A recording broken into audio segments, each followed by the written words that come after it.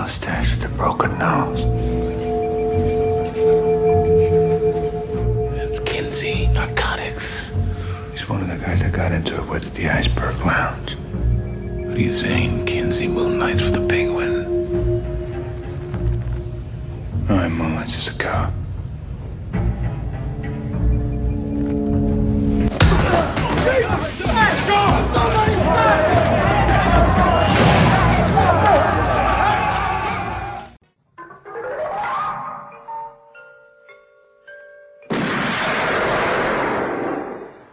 Do you expect me to talk?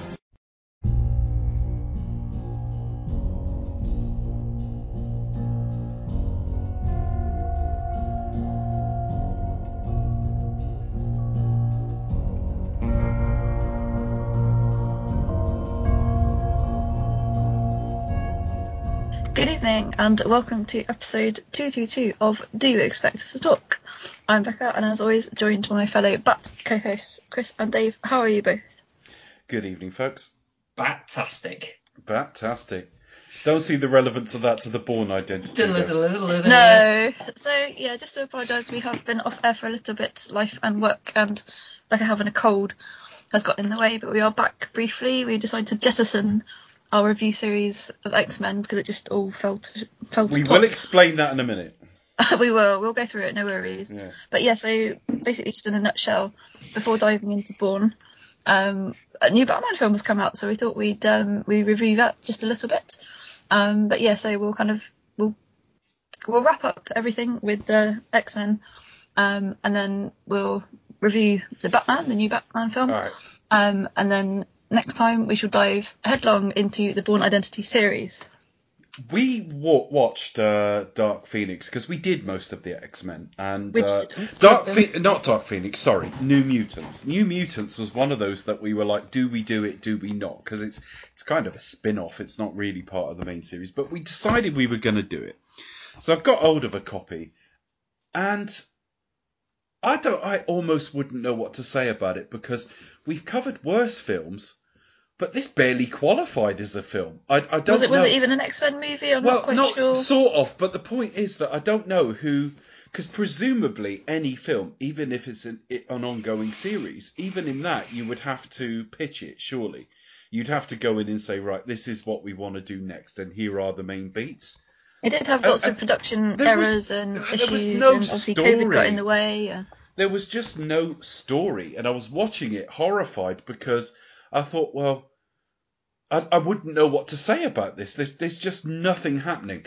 And then, so we were still going to do it. And then we got delayed. My computer blew up, so I'm recording on like a borrowed one at the moment. And I'm sat there thinking, well, we'll still do it. And then like a couple of weeks go by, and I'm thinking, right, we're getting into the territory of me having to watch this again. And I really, really don't want to. And then we had a chat, the three of us, when we did the Christmas stuff. That's how long it's been. We haven't recorded in 3 months. Long time. And I'm thinking, like, and with everyone, I think all of us said it almost at the same time. Let's just not bother. So It got a bit much, didn't it? We were like, we can't go through this again. No, we did the X-Men series as far as I'm concerned. The only thing that's like inconsistent, if you listen to the whole shows, is we promised New Mutants and we're not doing it. But when we started X-Men at the start, we were going to do 10 films, and we did 10 films. So to be fair, I mean that was largely my choice. Like it was something that, like on the list of films that we reviewed, it was something that I wanted to do, that Chris has wanted to do, that Dave's wanted to do, and this was kind of one of mine. So I kind of feel like we have done the bulk of the series. Yeah. We've been fair to it and we've reviewed it. Yeah. So I can tick that box. But anyone listening who was waiting to see what we thought of New Mutants, because I think with most things that we ever cover, you've seen it or you're not going to see it. I think New Mutants might just be one of those that, like, you've seen the X-Men series, it bombed at the box office anyway, and you might be, let's see what they say about it. You know, if they really, really say, well, actually, this is surprisingly interesting, don't bother. There's no film there really. I don't know why they made it, and it had the feel not of like a train wreck. It had the feel of something where there was so much sunk cost that they just had to put it out anyway. But I don't know what about the script, the casting, the plot, the story, or anything excited anyone, because it's barely a film. It's very much like a teenage sort of Breakfast Club type thing, isn't it?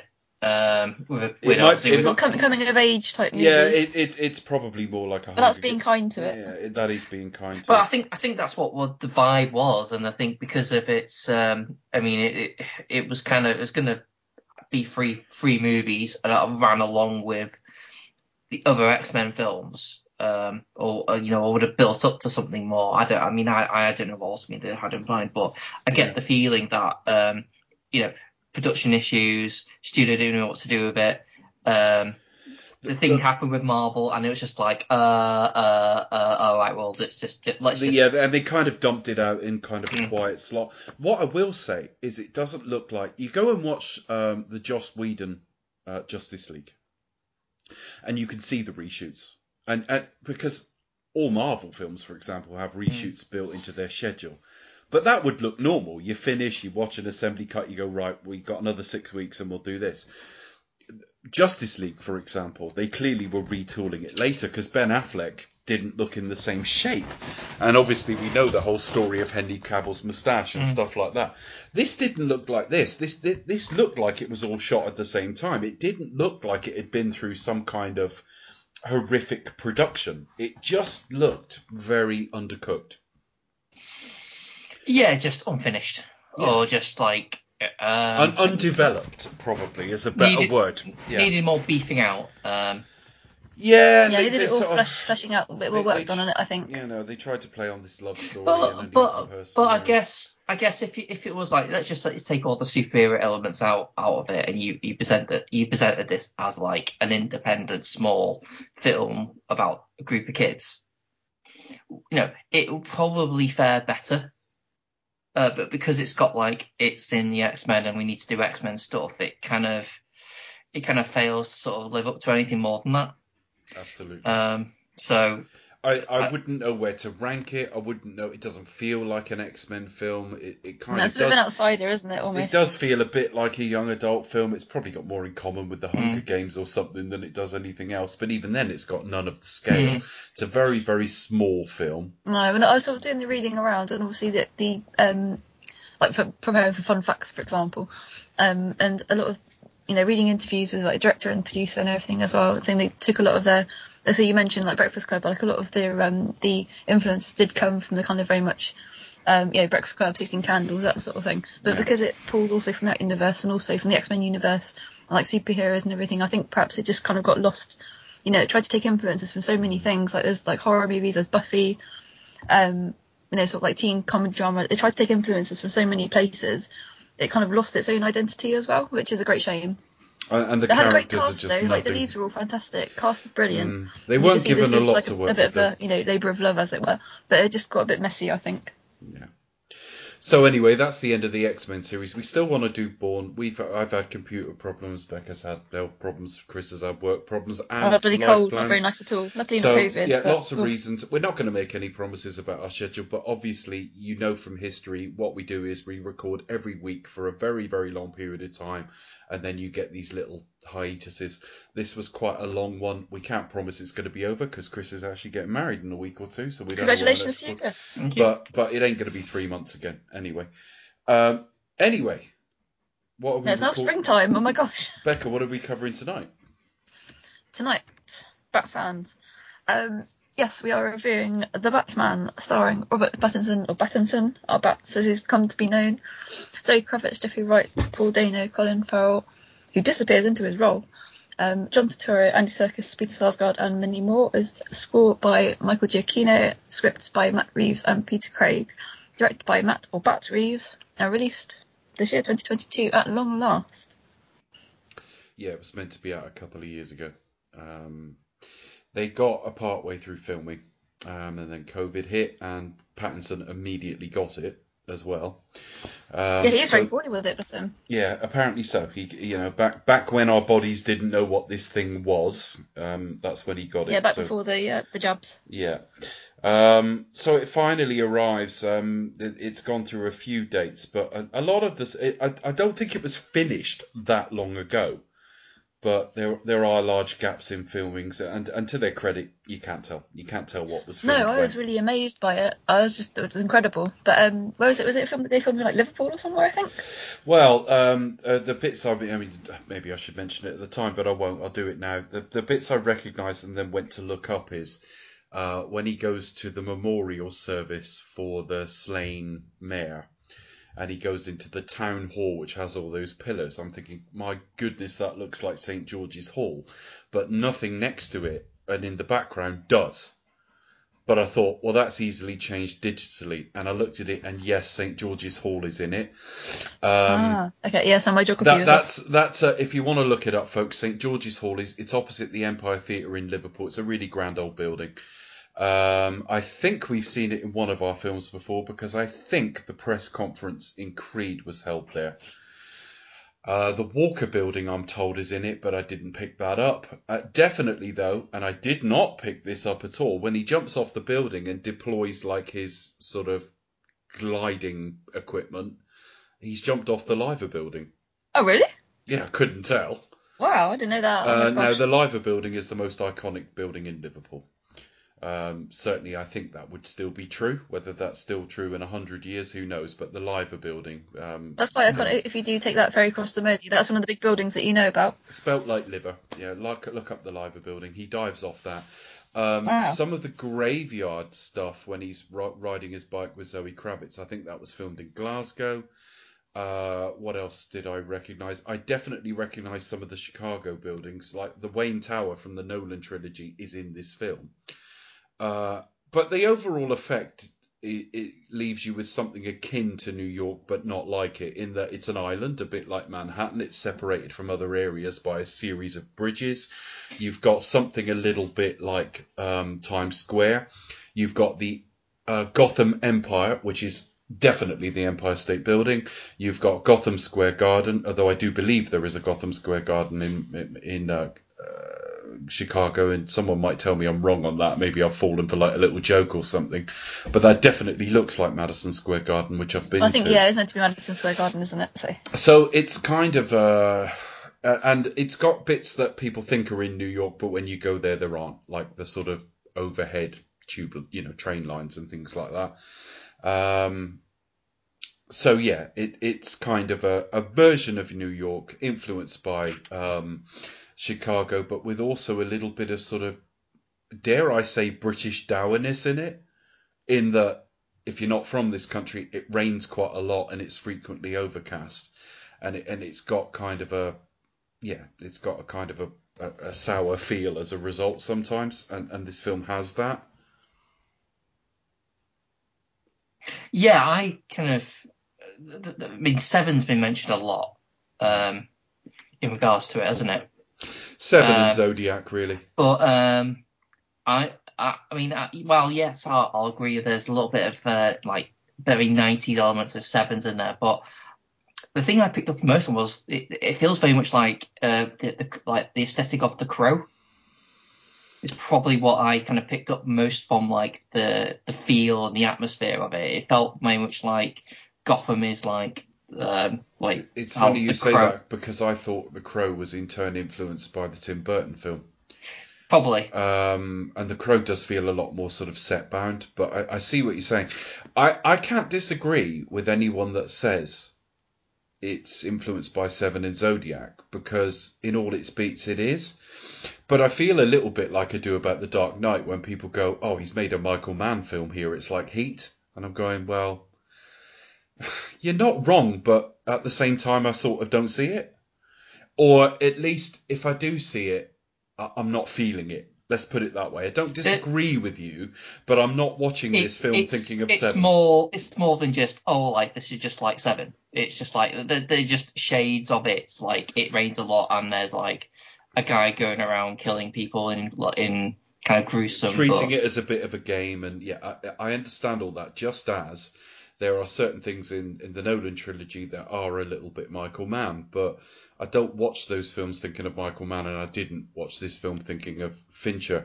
I think one of the things is just quickly to get into my background with Batman, and I'm not going to go into it because obviously this now goes with our Batman series.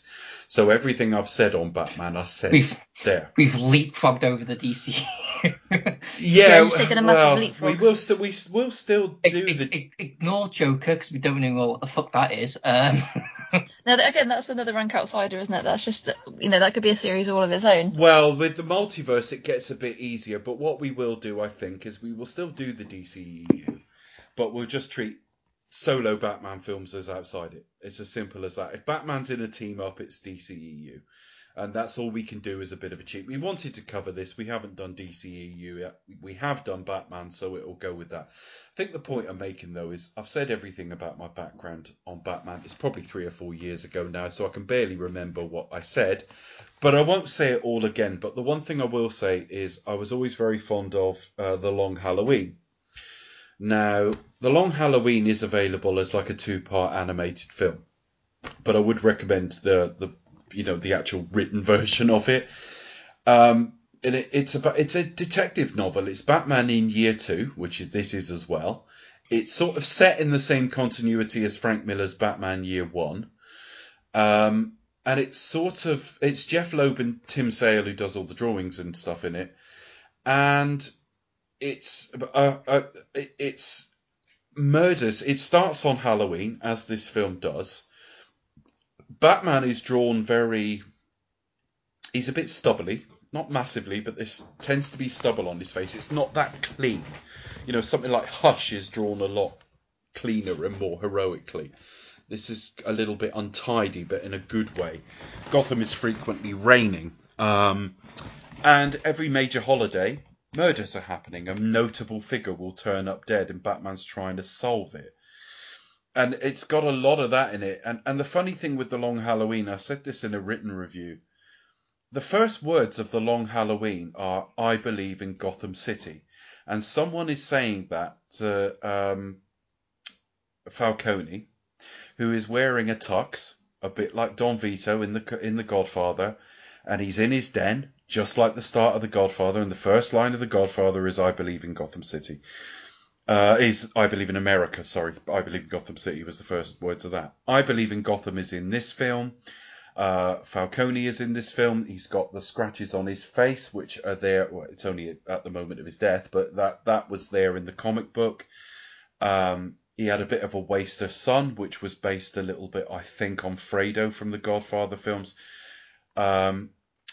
Other influences I just want to quickly point to is I did read a book called Batman Earth 1 about 10 years ago, probably. I'm assuming it was written by then. I think it was about 10 years ago. And it was a way they were doing this sort of Earth 1 version of characters to try and let new readers in. Let go of the baggage. We'll tell you a new version of these characters. It will be vaguely similar, but you don't have to be beholden to decisions we've made before. And in that version, Alfred was like an ex-soldier, a little bit tougher looking than Andy Serkis, but he walked with a stick. Andy Serkis walked with a stick. It's not quite consistent, but in the first scene of the film, Andy Serkis has got some scarring around his eyes. So has this guy. This guy trained Bruce Wayne, or at least did some of his training. Andy Serkis makes reference to doing the same. When he's cracking the code, he said it's reminding me of my days in, and he says something else, but it's a euphemism for when he was in the service. So he was some kind of circus, I think he says. He says circus, but I think it's like you don't learn code breaking in the circus, do you? So it's clearly a reference to some kind of military background. So it's taken those bits from Earth 1. I think what I'm saying is that this pointed to all the things in Batman I liked. And so I'm not thinking of Fincher because I'm thinking of The Long Halloween and I'm thinking of The Godfather. The last thing I'll say, I'm not going to get into my experiences with it or first thoughts yet, but the last thing I just want to say on what I noticed is there's a bit in the film where Bruce Wayne goes to see Falcone at his like penthouse or whatever it is, and Falcone's there playing pool.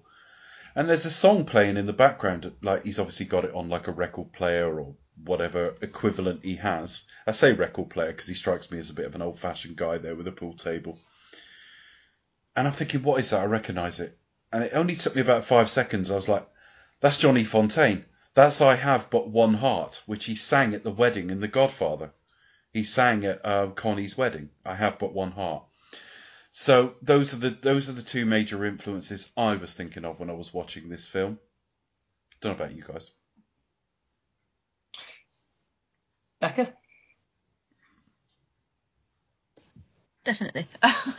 No, that was quite interesting actually. You reeled off all those sort of facts about like how it kind of mirrors like The Godfather and these kind of films. I never really noticed that, to be honest, because obviously that's another big film re-release currently doing the rounds for anniversary. And yeah, I mean, you guys have seen it twice. I've only seen it once, but I definitely need to go back and Batman movie. Even we've seen Godfather multiple times. But yeah, and you guys have seen it twice, and I need to go back and obviously clearly watch it again because I totally missed that reference. I was just like, oh my god, well, yeah, I didn't realise that at all. So I'm just a bit blown away by that It's fact. the Godfather reference.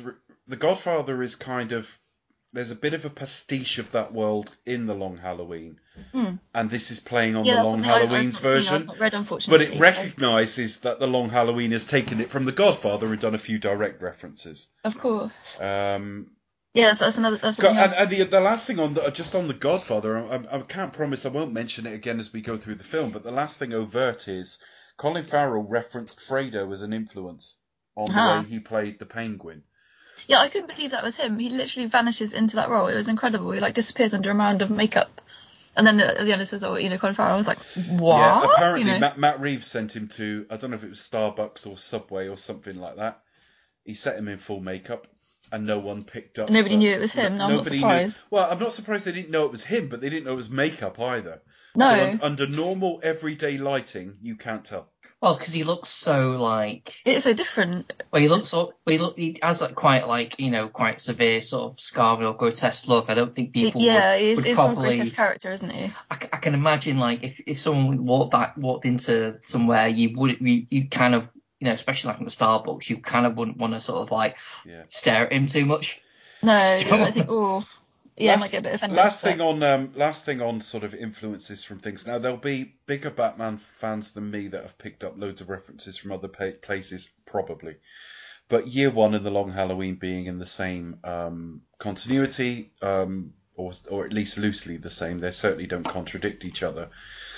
Catwoman has like quite a rough background, a bit like in The Dark Knight Rises. She's looking after someone a bit younger. There's a hint of prostitution, I think, although I might have misremembered that. She had shorter hair, and she did turn out to be, well, at least she believed she was Falcone's daughter. Mm-hmm. Because you learn a bit more about her. You've got The Long Halloween, and then you've got the sequel, which is almost as good, called Dark Victory, where he meets Robin for the first time. Mm-hmm. And at the same time as Dark Victory is taking place, Catwoman is in like a separate book in her own adventure in the same time frame called Catwoman When in Rome. And I think it ends up with like, it's never quite confirmed, but she's pretty sure that's her dad.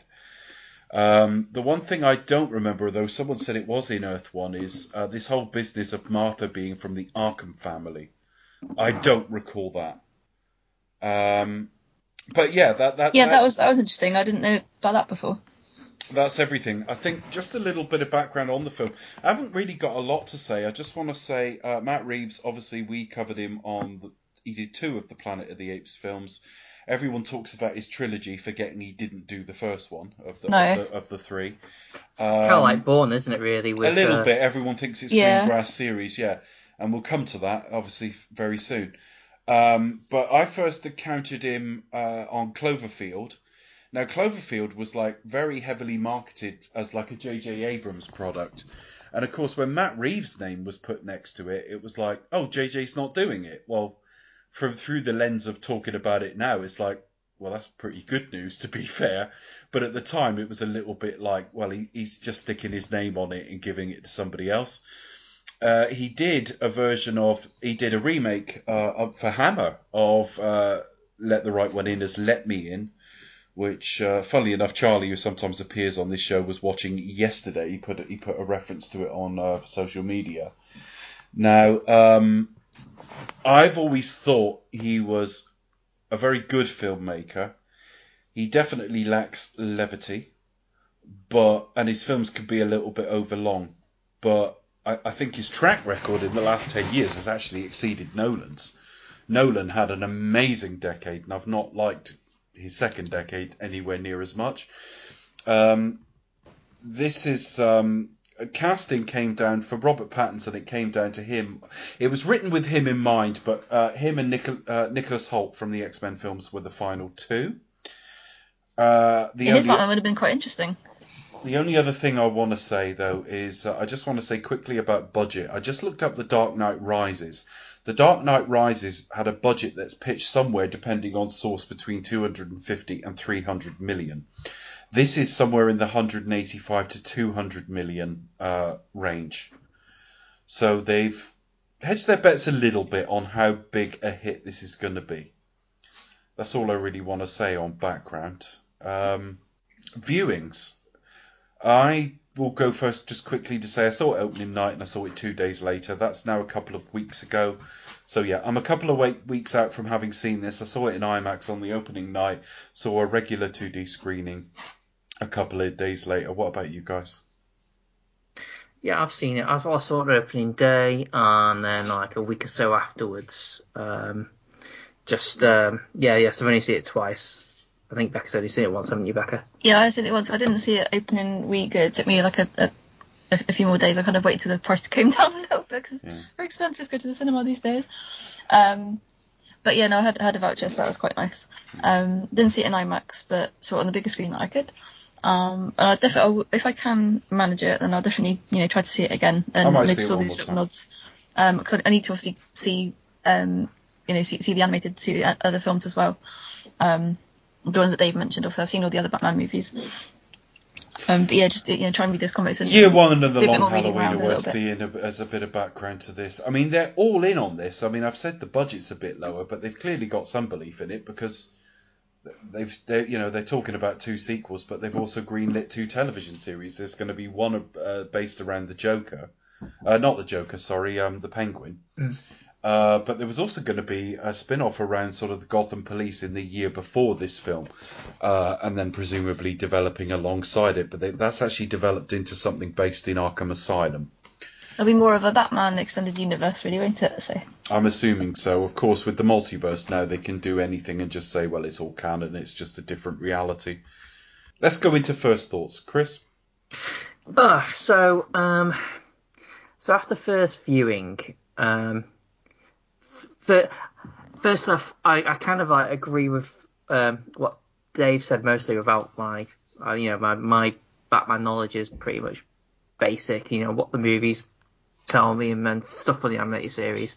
I'm not too averse to the comics, but generally I thought it's tonally it's really good in a really sort of dark way. So I picked up things like The Crow. I've loved the I love the atmosphere. I love the aesthetic of Gotham this time around, as opposed to Nolan, where in the last 2 films where it's Chicago, it's just New York. Actually, Gotham felt like a character. I liked having characters like the Penguin in there, whereas like not being like a focus of the movie, but just kind of like present. I think that's a good way of dealing with like the multitude of villains just as a character. I wish comic movies would do that more. Actually, I think rather than have like, let's have the focus on this villain or have these 2 villains and set them up and have their own little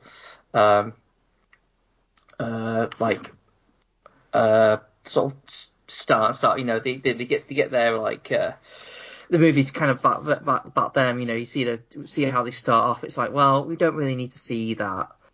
We could just have them like there. So I kind of like that. The main complaint, really, and I think this is probably the major flaw of the movie, is that it's way too long. Like the first viewing, I just felt that running time. Maybe because it's the first viewing, maybe because it's just so dour, but I just felt like 3 hours, and I just felt this just as kind of could have been a lot tighter. This could have have got on with it a lot more. At one point, I forgot that the Riddler is even in this. You know what I mean? So like it. Yeah, they pack a lot in, don't they? So I just felt like, right, okay, what movie are you doing? I didn't really feel the Riddler was very Riddler-y. Like, it wasn't very Riddler-esque. I just felt it was like they had the idea of like doing like obviously the Zodiac Killer. He did not say "Surfs Up, Big Kahuna Burger" at least once. No, He wasn't he just did in not. like bright green lycra or Sorry, it's red Big hair or Kahuna. something. Big Kahuna Burger is Pulp Fiction. Sorry. Yeah. Yeah. Big Kahuna. But funny enough, I actually watched that not long afterwards, Right. just to get my Riddler sort of like, okay, let's just like Let's watch a really annoying prick do this in a shorter Did you period go back of to the time. original 1960s series And Frank with his Gorshin, purple yeah. attire? And to be honest, that wasn't. I can't say that interpretation of Riddler. Well, aesthetically, yes, and on paper, Jim Carrey is perfect. But obviously, they just sort of like Jim Carrey let be Jim Carrey, and he just fucking overdoes everything. But also, like Plays the same role. the interpretation of it was just a bit too like right, okay, so he doesn't do much Riddler stuff. He just kind of like. He just tries to sort of build, he just makes this machine and tries to take over the world while Two-Face just sort of gurns. But anyway, that's Batman Forever. So I kind of like think we've not really had a good, honest to God, decent interpretation of the Riddler, because the way I take the Riddler is someone who is kind of like an egotistical, sort of like. Showing you how clever he is. Basically, he's got me. I think the only thing they probably got right in Forever was the fact that he's got a chip on his shoulder, and he just wants to just show the world like how, I am like the world's greatest genius, blah de blah de blah. And we haven't really had that, not at least in film form. And I think that'd be my one major criticism, in terms of like the interpretation of it, because while I think. Yes, you could say, like, yes, he's leaving puzzles to solve. Yes, it's very serial killery. It's killery, that doesn't really get to the heart. And I think it's just kind of very, like, it's a good idea to come up with, but then seeing it through, it's like, maybe you should have thought about it a bit more. Do you know what I mean? It felt a bit more about, yeah. I mean, to be fair, it is a lot more about Bruce Wayne, or Batman, and Gotham in general, to its credit. But again, this is like, I didn't really feel like this was like a good interpretation of the Riddler. That being said, I kind of liked Colin Farrell as Penguin. I thought he did a good job. He's basically doing like a Robert De Niro kind of impression. I thought, very much of a kind of like just something about the way he kind of gurns at the camera, very much like kind of doing like a. Yeah, I get that. I know the expression you're referring to. Yes. Yeah, that kind of like. Yeah, that typical mobster thing, which I kind of like, and they do sort of leave it to his like insecurities, how he's like a bit of an outsider in the mob world. Well, I think that's where the Fredo thing came from. Yeah. The idea that like he's standing in the shadow of much more powerful people. He's seen a lot more as a joke, the Penguin, because of like how he looks, and he's a bit like, and that's kind of like that's his thing. He's like, he's got a chip in his shoulder about that, and he's got something to prove. And what did they have Fredo do? Run casinos, run nightclubs. Yeah. So, I don't thoroughly agree there's a complete crossover, but I at least see what they mean. Yeah. And of course, it's nice to have the. Is it the Iceberg Lounge? Yes. Is that? Yes. It's nice to actually see that as well. Yeah.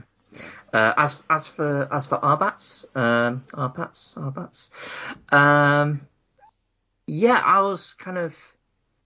I thought he did a good job, considering it's a bit odd, considering how the impression I get from him, from his Batman and his Bruce Wayne, is that it's very much like he's in his early 20s, and yet he's like probably about more my age. He's probably about the same age as like. No, I think he's meant to be about 30. I mean, it references that it's 20 years since his parents were killed. Yeah, okay. Because I think the murder of the mayor is on the 20th anniversary. They were killed on Halloween night or something like that. In the earliest continuities, they'd gone to see the Mark of Zorro, but obviously that's now decades and decades ago. And yeah, I mean, I don't know that. I mean, typically, I mean, I'm sure there's a single canon answer of what age he was, but not having that readily to mind. I think he's somewhere between 9 and 11 normally when his parents are killed. So if we split the difference and say 10, he's meant to be about 30. I think Pattinson's about 35 now. He comes across as younger though. That's the thing. I think it's the floppy hair doesn't help. Yeah, and he's still very slight, but even that I can deal with because for a few reasons. Firstly, I thought the Affleck version, and I don't want to get into the whole toxic Snyder conversation. You can go and find what I think of Zack Snyder elsewhere, but I don't really want to say anything particularly negative about Affleck. But his Batman was far too bulky. Something in the suit, and then with those tiny ears as well, he looked fat, even though he clearly wasn't, because out of the suit he was ripped. But it was just far too bulky. But there is a logical span of your life argument to it, that you've got all your speed when you're young, and then you sort of, as you lose that speed, you bulk up and rely more on power.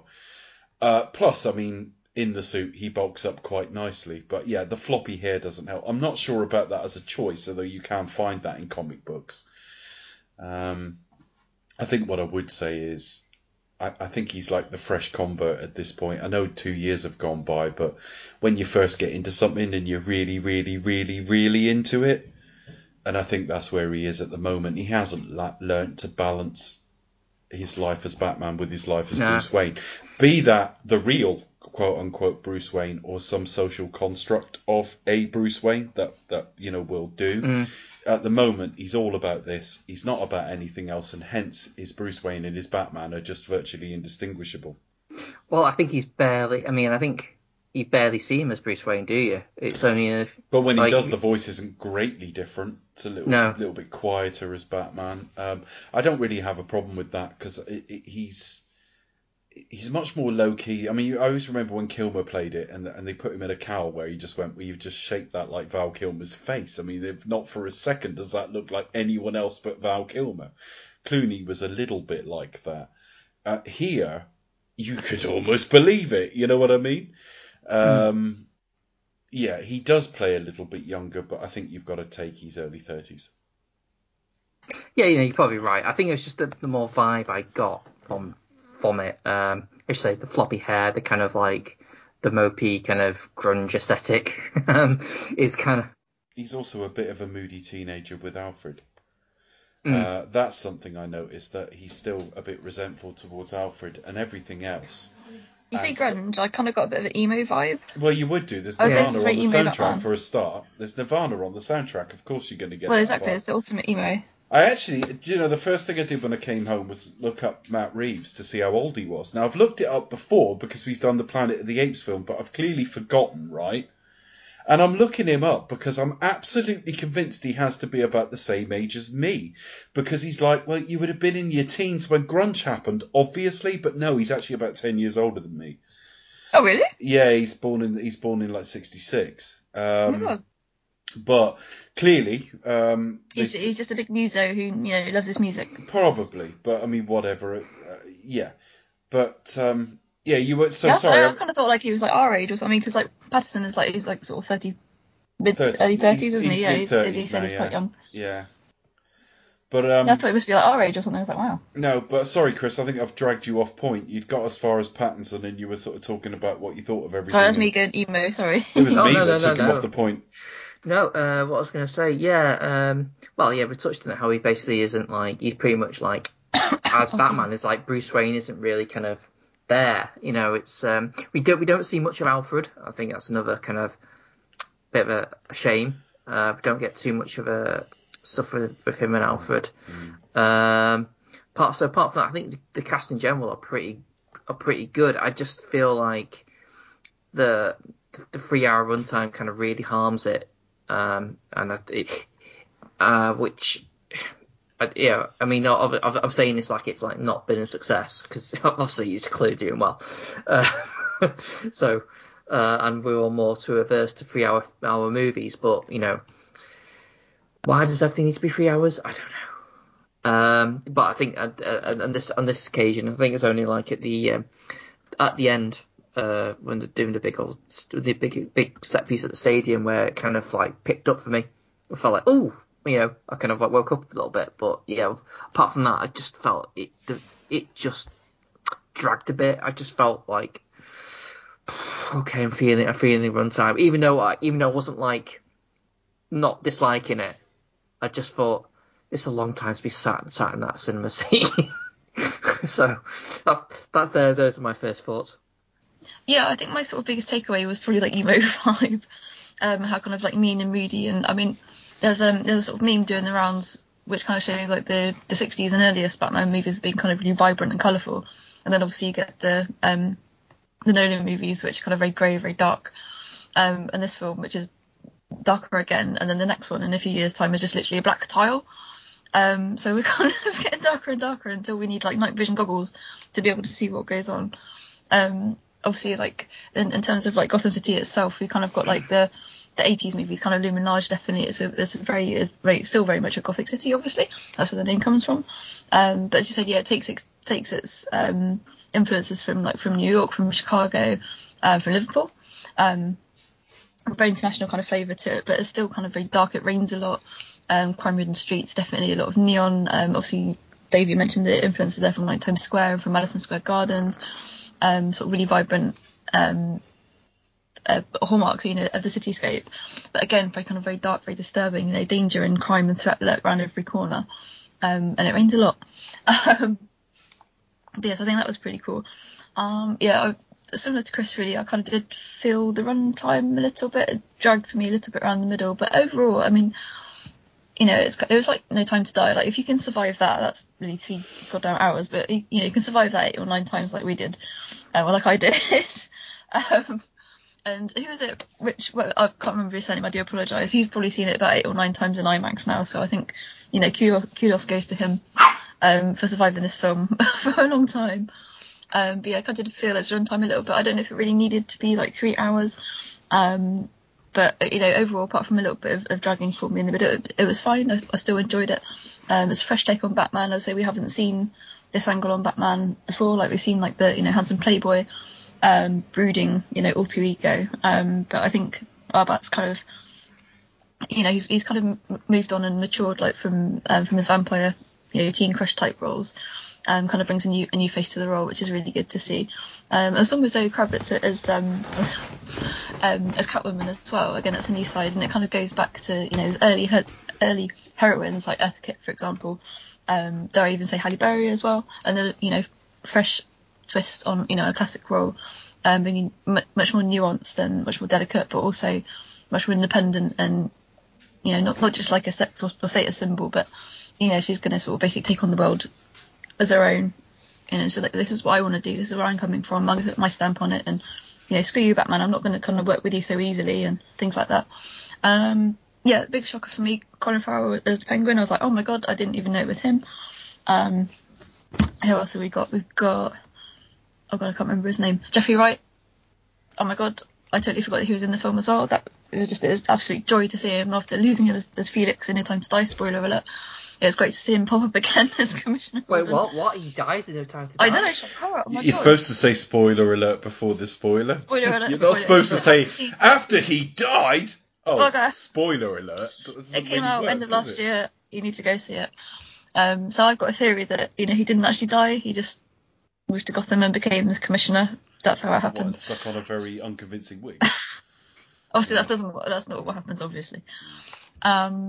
What else? Yeah, Andy Serkis as Alfred. Yeah, I don't kind of feel like more of a cameo role. I kind of feel like perhaps we might want to learn more about him. Maybe I need to go back and read all these comics that it's based on. I mean, what, you want to watch him cook a lemon meringue or something? Yes. Go back and make that quiche. All right. Learn about his time in the military, and I kind of feel like in the past, from various Alfreds, we've perhaps only got a flavour of it. I'm still intermittently trying to work my way through Gotham, just the TV series. So I'm kind of pick it up and drop it. So I need to get back on that bandwagon. I do feel that's a bit like watching a show about Pamela Anderson before she grew any tits. It's like, what's the point? It's a little bit pointless, isn't it? But Yeah. I think it's got a good cast, to be honest. Yeah. What else? GKO's score, really effective. Although, for me, this is going to sound really stupid. I say a lot of stupid things on this podcast. I should be used to it by now. But I feel like a lot of the Batman theme, for example, it reminded me a lot of the music from Star Wars. I know that's really stupid, but it sounds like very sort of really heavy, quite moody, but really quite in keeping with the character.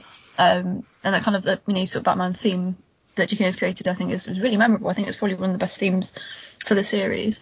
But yeah, overall, I really enjoyed it. It's very mean, very moody, very dark. I'm glad it wasn't in 3D because we really would have suffered with the 30% light loss. We just needed that 30%, so we could see what was going on. Great casting, brilliant performances. A little bit too long. Paul Dano as the Riddler. It's suitably demented. But yeah, I kind of feel like he wasn't, obviously my frame of reference is going to be Jim Carrey, unfortunately. But this is completely different, utterly completely different.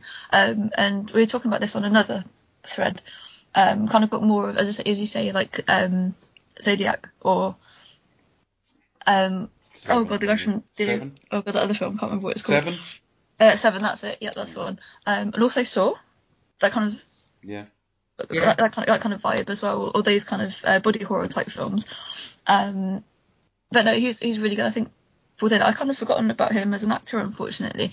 So I went back and kind of saw some of his other earlier films, and he's again one of those actors that can kind of almost fit into any kind of role. There will be blood is the film I think of first when I think of it. Definitely, that's the first one I went to, and that was fantastic. That kind of won all the plaudits, when it came out, rightly so. But he's one of sort of like chameleonic type actors who can really take on any role and kind of make it his own. And this was probably the most different seen from him, but he did really, wasn't quite sure which way he was going to go. And yeah, very, very strange, very twisted and a bit bizarre. But a brilliant performance through and through for sure. Despite all that, I actually quite enjoyed it, even though it's 3 hours long and quite dingy and quite dark. But no, very good. So I'm kind of looking forward to, to seeing where Arbats goes next and, where they go next with this particular series. So yeah, I enjoyed it. 4 out of 5. It was vaguely hinted at in The Dark Knight. In that there was a bit where he sat in Wayne Enterprises and he's fallen asleep, while they meet, he's there in his suit in the boardroom, but he's fallen asleep. Oh yeah, they're having the board meeting. And it just reminded me, and I cannot remember what Batman book it is. I can't remember. It might be one of the ones I've referenced, but I can't remember. Like, he's at some kind of business meeting, and he's just staring out the window, and he's really, really bored. And he's watching the board meeting. He's watching the sun go down. And when the sun's finally down, he's like, he's alive. It's his time. He's ready. It always gets put really badly. Batman's the real him. It's like, well, clearly not. He was raised as a boy called Bruce Wayne. He wasn't born in Sicilia. But yes, I think the idea of that as his real purpose is actually explained here better than Katie Holmes touching Bale's face and going, "This is your mask." It's like and I'm not knocking those films at all because I love those films. And the one thing you won't get me to say tonight, because I don't know yet, is whether I prefer it to any of the Nolan films. Well, I certainly prefer it to The Dark Knight Rises, but certainly... Yeah, I think that'll come with time, won't it? But I think it's just handled in a different way, isn't it? Try to make him a bit more human and trying to move away from the whole... What I will say was, as a younger kid, Batman wasn't a favourite of mine. He didn't have powers or anything, and I've talked about all this before, but I went through a handful of very specific books and comic, and aesthetics of Batman that I absolutely adored. This has put it on film for the first time. This is the closest I'm going to get to a live action Long Halloween. Why? Because they're never going to make Gotham Aside, which is something very different. They're never going to make Batman their sort of A-lister, a television show. In and of itself, it's always, they might do spin-offs, but it's never going to be Batman's primary thing. Is that the closest you're going to get is like animated or whatever, and the Long Halloween done properly would have to be very episodic and very long. So the closest you're going to get is a rather long film that understands the things that have come into making the character what he is. Even the Batman, he was referred to as the Batman very early in his life. Why? Because he was based on the Shadow and things like that. And I like that. I've always liked the Batman as his moniker. You're never going to get away from a degree of like Kevlar and bulletproof and steel and all that now. He's not going to run around in tights, right? But it is black and grey, which is what it should be. Affleck was too as well, but he just looked like he'd ate too many donuts. And the problem with the Affleck version of the character, and I'm sorry, Snyder fans, and I had some nice things to say about his version of Justice League, but that incarnation of Batman was thick as shit, right? Lex Luthor wound him up and then pointed him at Superman. And this is meant to be like the world's greatest detective. It's like, fuck off, that's really dumb. So I don't really like superheroes in the Batman world. I'm aware DC, whose property it is, does do that, but I think he does play better when he's a bit grounded. But the one thing I liked about the Batman that Affleck came up with is the bit that never got realised in the Suicide Squad. We got Suicide Squad, the original version that Affleck. I have to say which one. Well, the Suicide Squad is James Gunn, isn't it? But Suicide Squad, the one that came out same year as Batman and Superman make a porno. They had a shot of Arkham Asylum, and it had this heightened reality, a bit like the Arkham games, where you could imagine that feeling kind of realistic, and yet someone like Poison Ivy existing in that world. And I'm not sure this is quite that. And I'll be interested to see how Arkham looks when we see it properly. But I do think that we've got a world that looks like the harder end of the comic book world that I really, really like. And it's got Batman as a detective, which you almost never get. And also, I think most people who've ever directed him must think somewhere, consciously or subconsciously, that he looks a bit stupid. Because they really do... Firstly, they put him in a black, so they don't have to show it up too much. And secondly, they play heavily on his disappearing skills. I mean, Nolan was doing that constantly. The only place we saw it in this film is where he happened on the video of his dad. That was a bit of a sort of Nolan hallmark of his Batman, really, wasn't it? But when you read a Batman comic, he'll frequently be in a reasonably well-lit room talking with everybody. And if you said to me, we can do that... I wonder if that comes from like the old, like the comics, or like from the old series where like you just see like an explosion and then he'd vanish, sort of thing. I don't know about Ninja, that. Vanish. But I definitely vanishing is a bit a part of him. But what I'm saying is that in the comic books, he stands around and works things out with people, and I'm thinking, how do you do that in live action where you get a proper detective show, but he still looks intimidating, he still feels like this mysterious thing striking from the shadows. And the film does it quite early. You've got the villain seeing the bat signal, and then just imagining him all these places he's not, and then when he does appear... The score really works well with that. The score really works, definitely. but it does really well. What have we've stressed physical presence. The Foley work. He's got really heavy feet that he walks very deliberately on, and he just we've got that scene like where he's at the sort of police station, and kind of he's literally kind of walking down the hall, and all the other sort of cops are just like, who the hell, there's that guy. And but when he enters, he normally enters quite slowly. And very deliberately on very, very heavy feet. And it's just stressing his physical presence. So because they do that, and because he's playing him quite internal, a bit like a Keaton, I suppose, he maintains a bit of an air of mystery in that he'll say the odd thing to detectives, but largely you're seeing his eyes and he's thinking, and then he'll turn and say something, and he's still got this mysterious, slightly unquieting tone to him. I mean, imagine if that was George Clooney, just stood in the room. It's like, he'd be ordering the pizzas for everyone. I think you're getting coffee in for everybody. I think what I would just say, because I want to try and keep this bit brief, is that first off, let's just quickly address some of the things you've just said. The length. I can't really disagree. I mean, 2 hours and 56 minutes looked intimidating. And you could probably have tightened it down by 20, 25 minutes and no one would have complained. 2 hours 35 feels different. Because this feels like, 3 hours, not 2.5 or near to. So there's that. But it didn't bother me. And I think part of it is because I keep mentioning the long Halloween and things like that. They took a long time to read. You know what I mean? I'm quite happy to just hang out in this world. So it didn't bother me, but I can't argue it isn't certainly on the long side. I think actually I'm slightly different from Chris in that although thematically I understand entirely why and what's happening and I can talk to the themes of this film quite well, I actually was far less interested in the action at the end. I thought the last 20 minutes were amongst the weakest.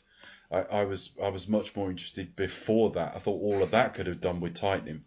But I did enjoy it very, very much. Yeah, and I think to clarify, it wasn't like, this is like this. I think it was more a change of tempo. It's like, it's like something's happening. Yeah, no, I get it. I get it. But this is kind of without knowing it. Things felt exciting rather than like, this is an interesting idea. This is like it's the Batman I always wanted, and I think there's a degree that he's been reasonably faithful to certain aspects of Batman's history without being imprisoned by it. There's no Wayne Manor. He lives in a high-rise. That makes sense to me. The Riddler takes the essence of the character and then just fits it around thematically what this film's going to do. Well, actually, the funny thing is, the one critique I read of this was somebody said he's just a carbon copy of the Joker, and it's like, yes, if you talk about a film going into like the news stations of him threatening someone, yes, but the Joker that's not really like that's thought out criticism, is it really? Because the Joker wanted nothing but chaos. In some respects, the Joker wanted nothing. This is, without being a cliche, this is a guy who had some of the same upbringing as Bruce, or at least some of the same roots as Bruce. And he has got a completely bloodshot idea of what making a difference is. He's Bruce if Bruce had a completely different upbringing. He thinks he's doing the right thing. He is a superhero in his own head. And he honestly thinks when he calls Bruce in, because he says Bruce Wayne over and over again, and you keep thinking he knows who he is. He doesn't know who he is. He's obsessed with Bruce Wayne because Bruce Wayne is his origin story. He thinks Batman is going to sit with him and they'll enjoy all the chaos together. He has no conception. In many respects, he's far, far madder than the Joker.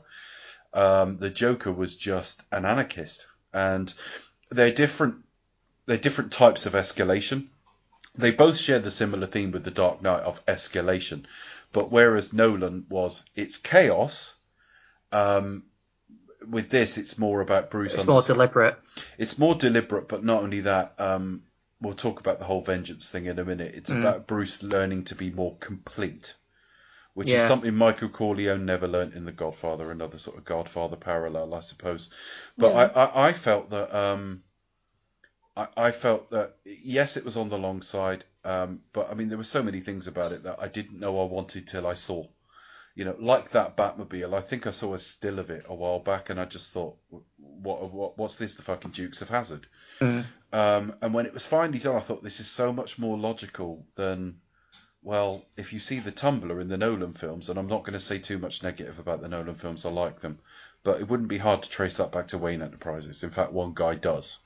Not many people are out buying vehicles like that.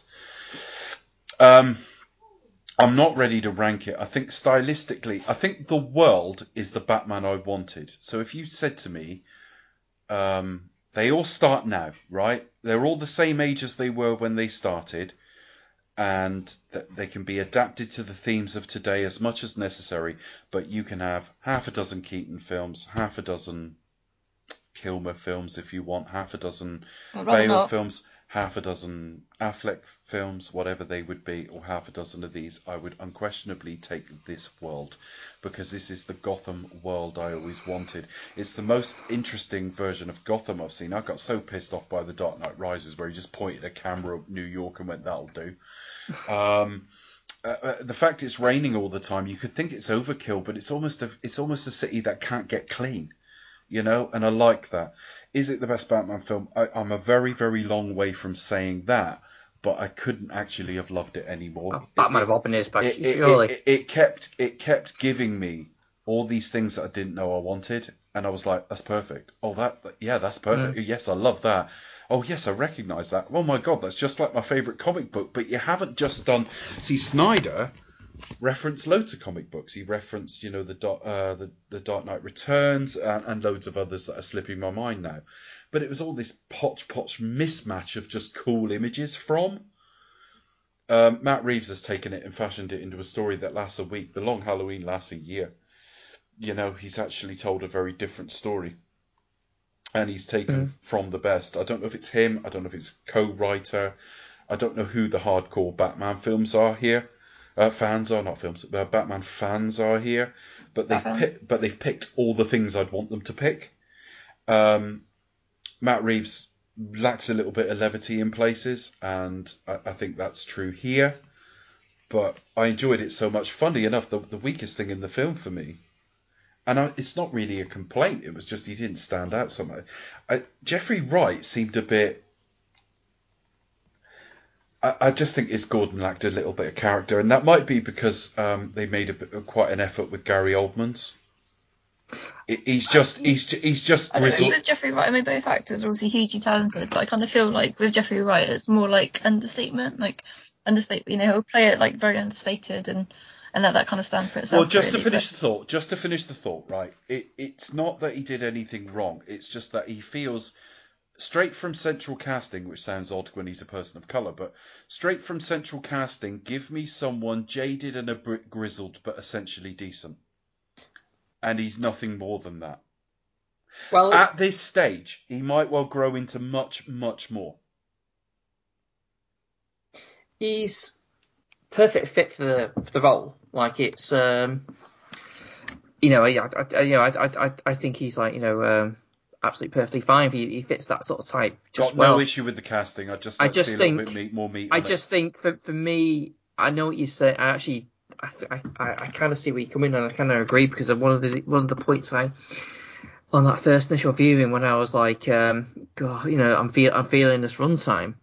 I can't remember which scene it was, but it was one of there's quite a number of scenes with Batman and Gordon, and Batman's talking like this, and Gordon's talking like this, and they're just like, I'm like thinking, this is almost coming like a parody of itself. Like everyone's talking so like dark and like and gruffled, and just thinking, I understand, you don't have to have levity, but my God, there was those times where like everyone's kind of like being gruff and grumbly half the time, and I don't mind grimdark, providing we're not only getting grimdark. There's a world of like comic books, films, and there's room for everything. And I prefer my Batman quite dark. What I don't just want is stylistically dark. Like Snyder doesn't understand the difference between adult looking and actually adult. And as I say, his Bruce Wayne was absolutely thick as pig shit. But you could look at him and go, well, he's comic book accurate, and you go, well, yeah, there's bits in this that are a bit like the Arkham Asylum game, and there's a shot in it that's like the Dark Knight Returns, and he's playing the part of a playboy, which is what he does in several comic books. But Bruce Wayne is a fucking genius, and you've just wound him up and pointed him at Superman. He's thick, Well, here's the thing about like Batman. Now, maybe no, fair enough. Mine mostly guided by the movies or whatever, and I know like Batman is like renowned as like the greatest detective. Yeah. But like, where the fuck does that even come from? Like he's a billionaire. Is he just naturally gifted detective? I think this is where I lack knowledge. But I mean, he did basically leave Gotham and disappear for 7 years and just came back trained in fucking everything. Part of it is he's naturally a genius. Part of it is, the training he puts himself through. Some of it is tech. Obviously, he has various tools that will help him find things out. The films have never really... You had a bit in The Dark Knight where he tried to reconstruct a bullet. And that is about it. He hasn't done a lot of detective work. And a lot of people have pointed to this and said, well, actually, he didn't work that out and that crime already happened. And you go, well, no, it's not that... I think World's Greatest Detective, although it's a moniker given to him, is a little bit unhelpful.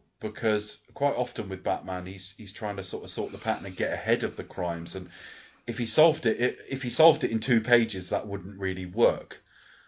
He's often given quite complex things to work out, but effectively he appeared in Detective Comics, right?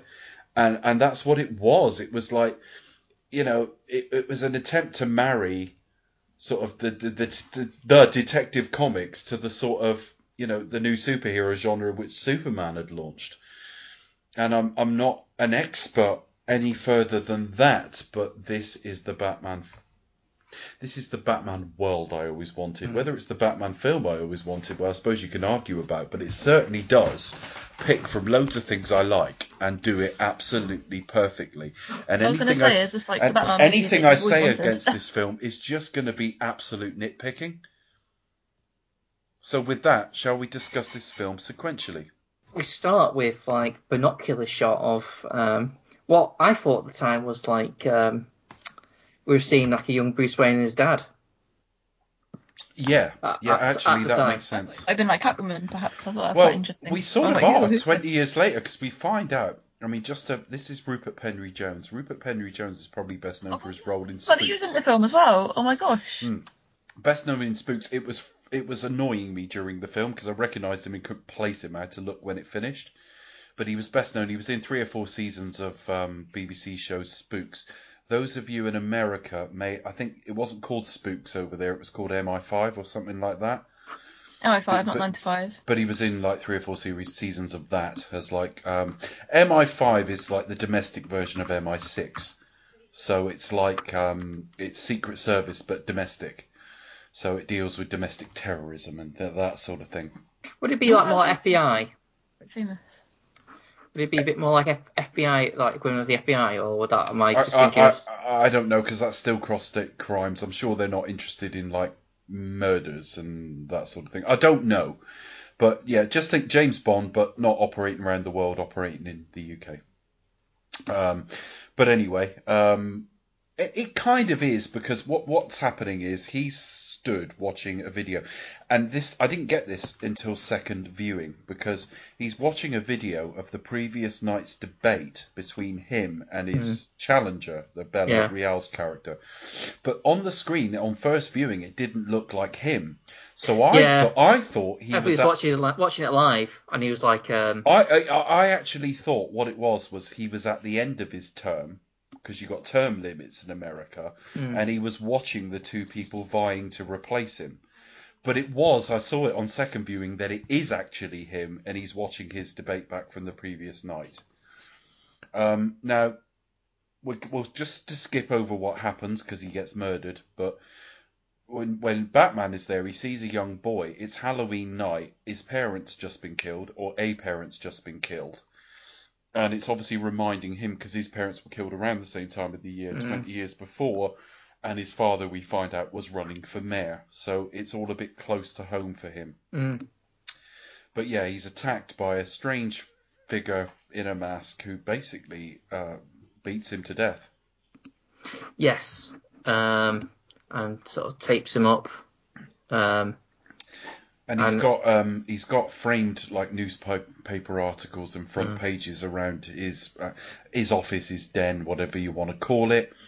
It's his home, but it's probably like his den, I suppose. And he's daubed "No More Lies" over it.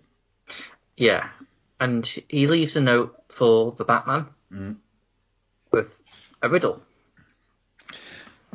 So go on. No, so I was going to say we next see. Well, unless you want to elaborate on that.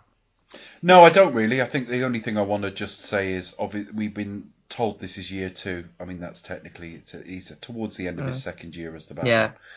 And so he's almost going into year 3, really. Yeah. And he's a lieutenant at this point. James Gordon, turns up with him. So he's already built some kind of reputation and some relationships. Yes, so it's like we kind of get dropped straight into it, even though. No, I'll pick that up at the end. I was going to say, but anyway, so we get dropped straight up into it, and I think this is what you mean, where it's just like Batman just hanging around, talking to people.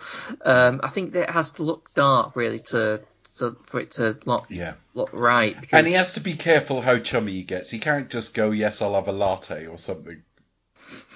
Yeah. Are we thinking of that waistline? Because it'll start to look a bit like, a bit ridiculous, And Would you like a donut, Mr. Batman?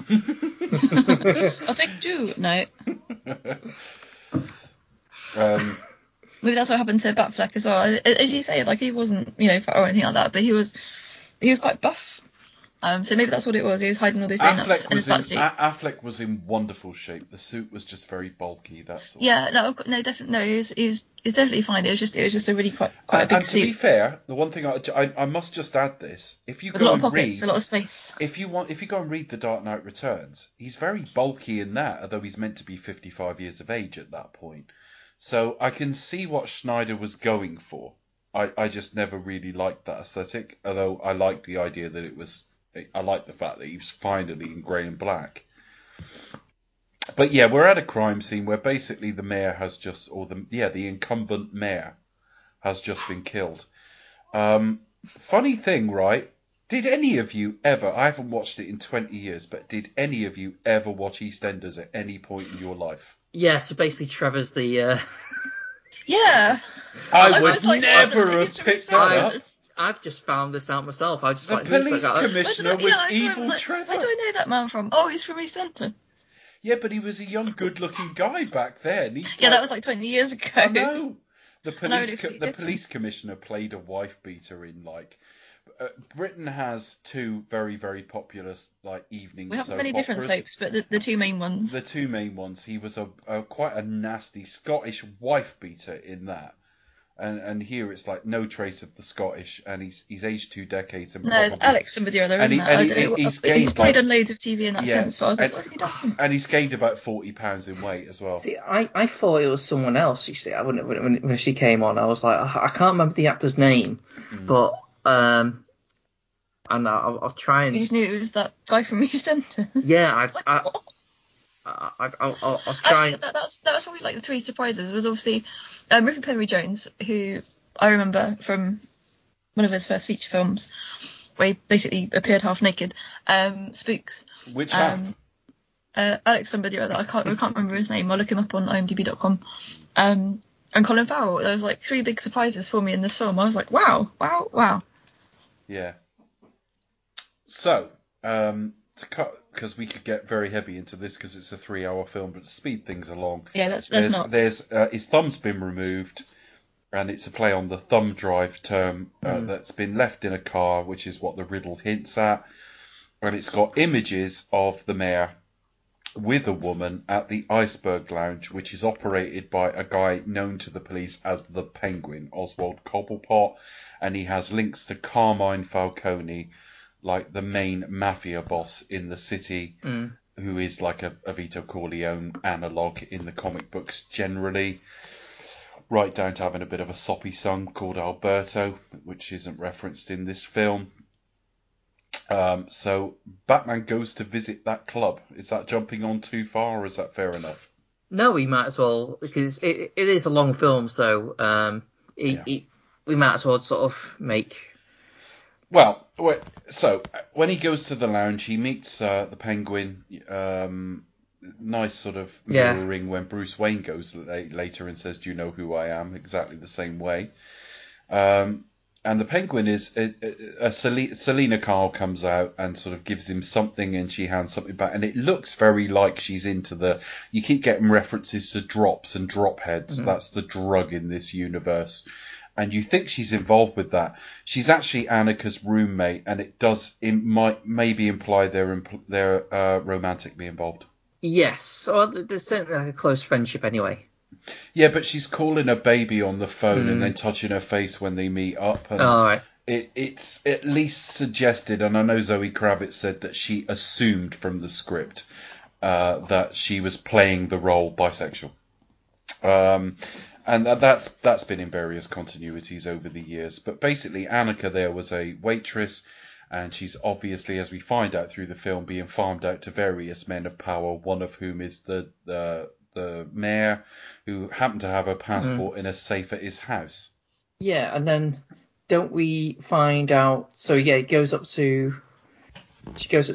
his house, and then Batman meets up with Catwoman, have a little fisticuff, and Well, the thing it's worth just saying is we're going to talk about it, and I think the film does it subtly would be the wrong word because it is very obvious. But if there's one thing it does have over the Nolan films, and I'm jumping around a bit here, but people used to say about Nolan that his biggest flaw was action, and I always said no, his biggest flaw is dialogue, because he has the same flaw. He's a better filmmaker, but he has the same flaw of George Lucas, that he has the characters stand around and talk about the themes and the plot to each other. And of course, because Batman has a journal in this film, you're mimicking the internal dialogue of the film. So you don't actually need them to all stand around and explain things to each other. So whereas, all the themes of escalation were talked about openly in the Nolan films, here we're allowed to infer it for ourselves. The opening shot of the film is the Riddler spying on the thing, and now we've got Batman doing the same thing. They have similarities as characters. Selina goes home to talk to Annika. Annika eventually sort of disappears because Batman goes off with her. And we find out that, what do we find out?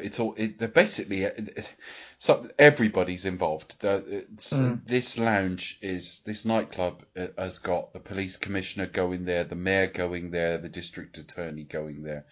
The district attorney, funnily enough, the district attorney is played by Peter Sarsgaard. Peter Sarsgaard is the partner of and father of the children of Maggie Gyllenhaal, who was in The Dark Knight and The Dark Knight Rises. Oh, The Dark Knight. I was about to say The Dark Knight Rises. She was dead by then. So no, that wasn't going to happen. So Annika does disappear, and that sort of fuels Selina's. Yeah. So then the commissioner's picked off at some point as well, hasn't he? He has. We don't. I don't think. We. That's the bit that where if you're gonna make the link to the Joker in the Nolan films, this is where you'll do it, because the Joker sent in a video to the news of him killing one of these, teasing and then killing one of these Batman knockoffs.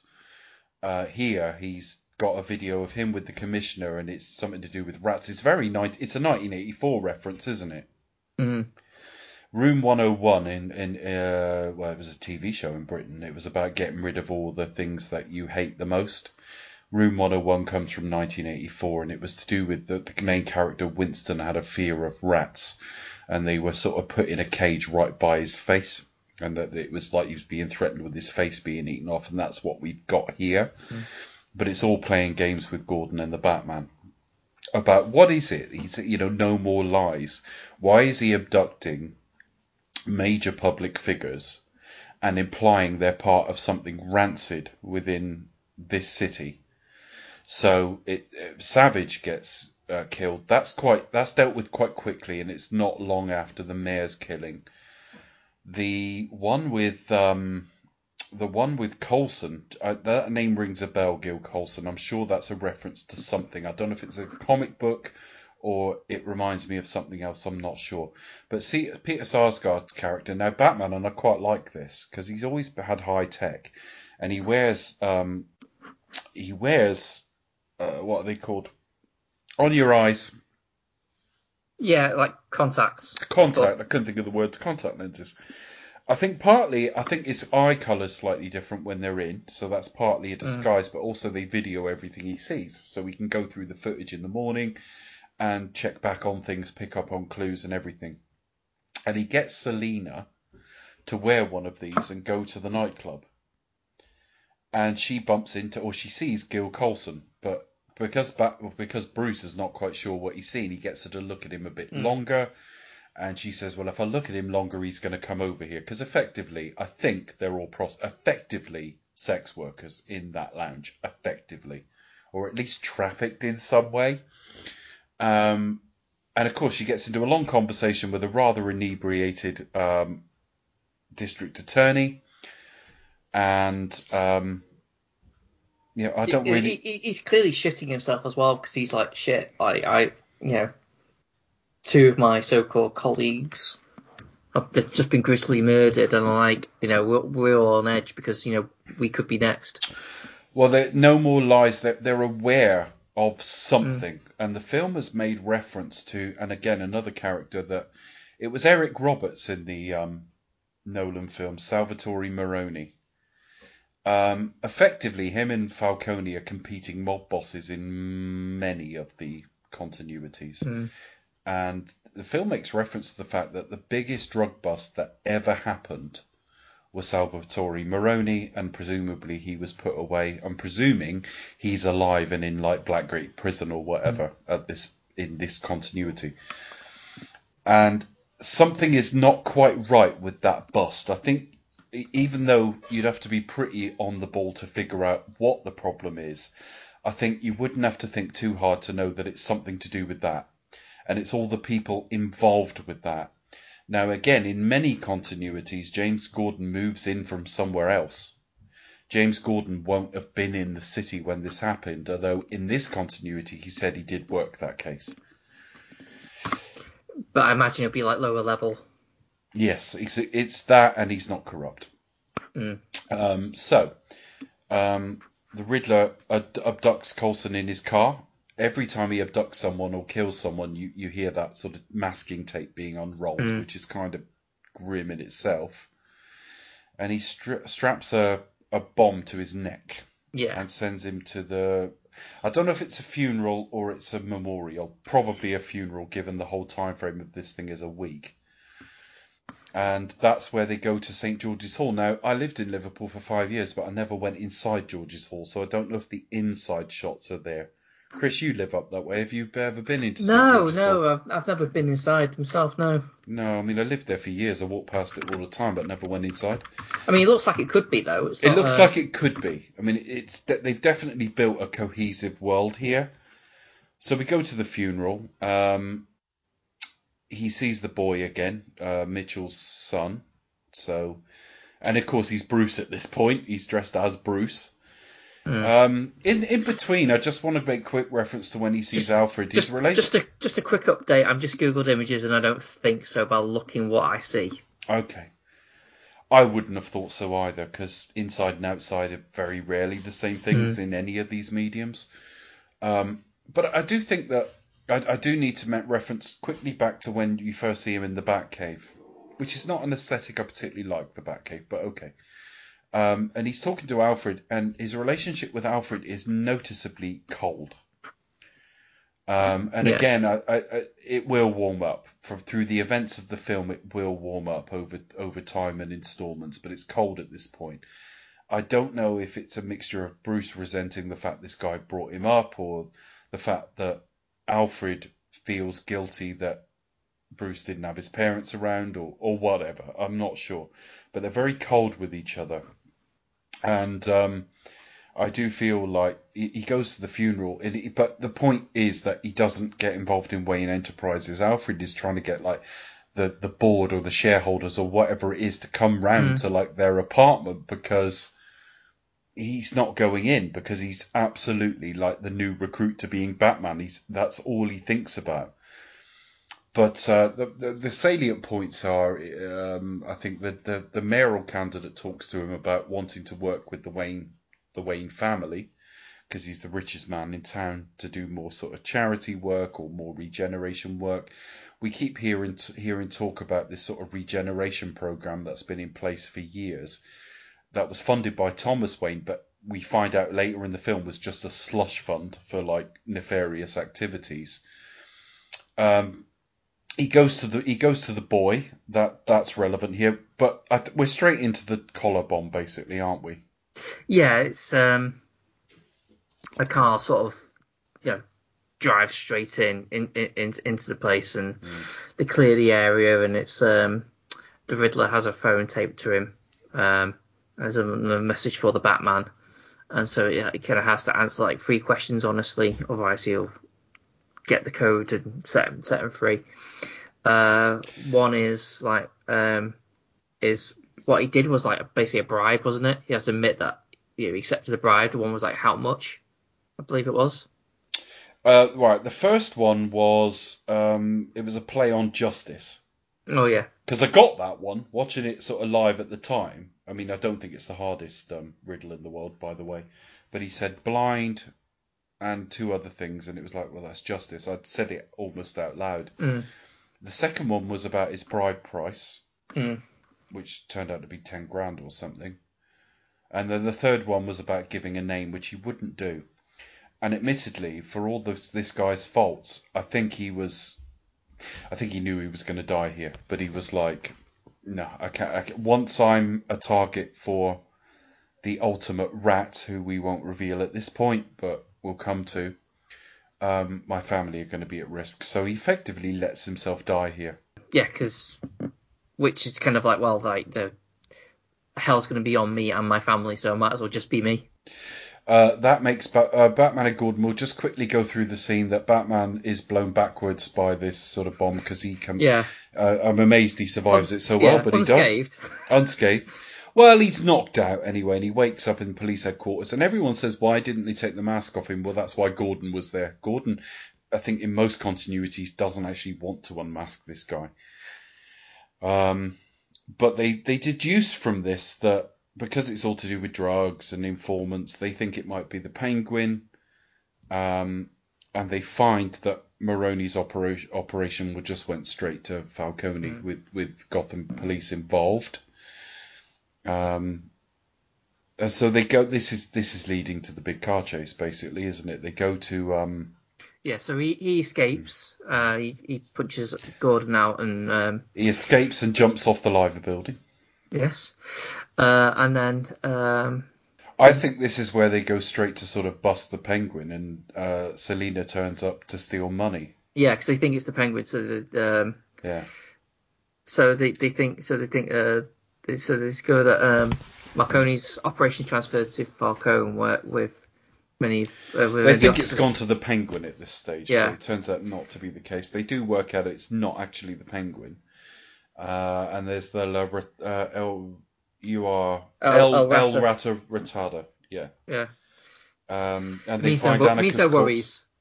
worries. Selina finds Annika's corpse as well. She's like dead in the car trunk. Yeah. And this just leads to basically the car chase, doesn't it? Yeah. Like there's a big shootout and the big car chase, which is the scene is in all the trailers. In walking slowly. I got you. Yeah. Yeah. That's in all the trailers. Doing his De Niro like. That's when you said earlier he was like De Niro. That's exactly the scene I pictured. Yeah, actually I got that vibe as well. Yeah, I'm glad you said that because that's the kind of vibe I got. Do you know as what well. it reminded me of? It was because De Niro, he's gained and lost a bit like Bale. He's gained and lost weight several times, but he gained weight to play Al Capone in The Untouchables. Oh, that's true. Yeah, he did transform himself quite a bit, didn't he? That's not unlike this. Which is weird because apparently like the studios wanted De Niro, but they like. Oh really? In I've told this story on one of our podcasts before. Yeah. I was say I think Bob Hoskins walked away for $250,000 not to do anything, but they were up front with him. They wanted De Niro, and they said if we can't get De Niro, we'll go for Bob Hoskins. So they went to Bob Hoskins and they said. And Bob Hoskins, it was never heated, but I got the impression Bob Hoskins said to them, well, you either want me or De Niro, surely. And they said, make your mind up. And they said, well, how about this? We give you $250,000. And if he doesn't turn up, it's yours. And if he does turn up, take the money. And that it is rumoured that it was exactly the same deal with John Gavin for Diamonds Are Forever, that they wanted Lazenby back or the James Bond of the time, Sean Connery, back, but they basically gave him $500,000 as like a contingency. Yeah. To stop him doing anything else, basically. That it's not just like for their ego. It's like, well, if we don't give Bob Hoskins this, he might go off and do another film with like Neil Jordan or something. So that was what that story was. But definitely, This is De Niro in body language, and when I look at the physical type, I go, actually reminds me a little bit of his Al Capone. The thing is, if you Google Al Capone, you actually see what he looks like. You're thinking Hoskins is like the perfect casting. Well, the funny thing is, not when I first watched the film, I'd have been too young, because I'm sure I first saw it at about 13 or something. But certainly I watched it in my later teens, I think. And I remember watching it and thinking, I can imagine Bob Hoskins in this. Genuinely, that is true. And years later, Bob Hoskins told that story, and I'm thinking, yeah, they're basically the same vibe. Yeah. Funny enough, though, I could actually see back in the day Bob Hoskins doing a good Penguin. So, which is wow, maybe. Oh, yeah, that's a really good idea, actually. Yeah, but yeah, no.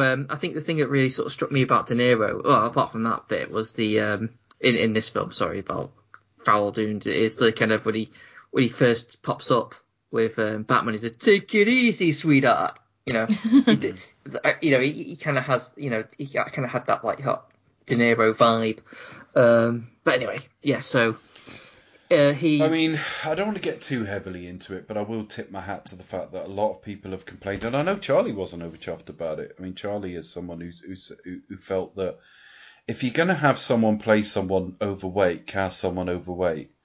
Now, as someone who's been overweight most of my life, although not so much these days, but I certainly was. I mean, there were, in the early days of this show, I was like 80 something pounds heavier than I am now.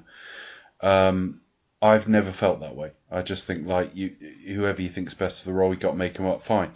But there was certainly a bit of a backlash to Colin Farrell, a reasonably decent looking guy, playing like a fat and ugly guy. But I think that the answer's in the end result. He's fantastic. Yeah, I mean, I do like. Yeah, I have like kind of semi wrestled with that myself. I mean, I'm not that bothered because I like the interpretation, but I think you and I, although we've got very different ideas in politics in a lot of ways, I think we're both wired the same way, that some things will really offend us and upset us. And for example, I don't ever want to do the Harry Potter films for all of that conversation. We've had that conversation on our podcast before. But with things like this, where it's almost mildly offensive at worst, it's like, whatever my opinion, I don't feel it that strongly to be bothered. I can kind of see where Charlie was coming from, though, because I did see his tweet and post about it. I can kind of see where he's coming from, but that just comes like that. That's just like a villainous trope, though, isn't it? It's a long line. It's nothing new. And I mean, no offense, Charlie. Massive respect for him. Just the man is a legend, and we'll love him forever. But it's just one of those sort of, it's a new addition, a long line of villainous tropes, really. And it's not the first time, it's not the last time. But at the end of the day, his performance was brilliant. So I just want to say his problem is not that Penguin's fat. His problem is that they've cast like a handsome slim guy. Well, no, exactly. That's typically what you would do. You sort of, as you said, Dave, pick who was pick who's the best actor on the role, and you make them up. For example, a lot of, as I say, there's a lot of other roles have been cast this way. Like, also not a villainous role, but Anthony Hopkins in Hitchcock and the Making of Psycho, for example, he disappeared under a mound of latex to play Hitchcock. Well, Anthony Hopkins does not look like Alfred Hitchcock, does he? It's a poor example, but no, it's a good example. There are other ways around it, but it's just one of those things where like you can cast somebody. Oh, sorry. Anyway, I'm gonna be quiet for the rest because my voice is going. So anyway, that's fine. The only thing I'll add is only sort of to make a point. You can take this whatever anyone wants to. Is like even in Batman Returns, like Danny DeVito still had prosthetics put on for the Penguin. Yes. So you could take that for what it's worth, whether it's right or wrong, whatever. But exactly, yeah. You still have to make them up, aren't you? So I mean, yeah, it wasn't like it was like being at whatever size you are. That wasn't my point. It was just it's a villainous trope that you might have to wear makeup, be it scarring or glasses or whatever. That wasn't my point. I do apologise for that. I completely missed the point of my own point, so apologies for that one. But yeah, no, that wasn't my point at all, definitely. But yeah, it's just one of those things, you're going to have to sort of wear makeup or like costume or whatever. But I just kind of feel like, I'm You've not made the wrong point. So. You've not made the wrong point. It isn't that. What I'm saying is Danny DeVito was playing a grotesque. This version of the Penguin's kind of an ordinary guy. He's just overweight and balding. I don't want to make too much of it. The point I'm making is I acknowledge the complaints. I understand the complaints. I'm not really feeling it. I don't care. But then, as the world goes these days, I'm in the most privileged demographic, so maybe I'm not designed to see it. But yeah, anyway, they are basically now led to the orphanage that was funded by Bruce's parents. And we find out that Martha is part of the Arkham family and had mental health issues, to say the least. There are continuities where she was in the Arkham family, but not generally. And the Riddler clearly has a grudge against the Wayne family, so Bruce Wayne might be the next target. And it turns out he sends like a letter bomb to Wayne. Let's say Wayne Manor, even though it isn't, probably more like Wayne Tower. And Alfred is hospitalised off that because he obviously opens the mail. It's something about the way it's shot, because it's all done kind of like quite slow, and obviously it's broken apart by various cutting 2 and 4 scenes. It always comes across as like Alfred's a bit slow to the idea. Well, it reminded me of Once Upon a Time in America. I'm like, answer the fucking phone. But obviously the phone ringing is an hour after that happened. Yeah. Because basically he was taken to a hospital an hour before, so maybe an hour and a half. What we find out is that Thomas was running for mayor, and his wife's history of, when we say mental health issues, that's underplaying it. She was incarcerated for them. And in the worry that that's going to derail his mayoral bid, he goes to Carmine Falcone and says, "Can you sort this out?" And it depends what version you believe. Did they try and buy him off first? No, it's a bit. Is it Rashomon, the different perspectives? In that he either tried to have him killed, or he went to talk to a very dangerous man who misinterpreted it and tried to have him killed. Either way. And this is in. Can you take care of it? Yes, I think this is in The Long Halloween as well. That there is some link between the Wayne family and Carmine Falcone, because injured, he's taken to the nearest doctor, not the hospital, and that happened to be Thomas Wayne. That is from the comic books. And when Alfred does come around from his movie coma, we find out that he says, and again, it's not proof, it's a perspective. Alfred said no, he just wanted to threaten the journalist, into silence. That journalist's name is, I can't remember the name now, but I think his son probably, that's a Batman Hush reference, which is another one of the great stories from this. Alfred has certainly inferred from this that it is Falcone that had Bruce's parents killed to prevent the reveal of the fact that Falcone killed the journalist.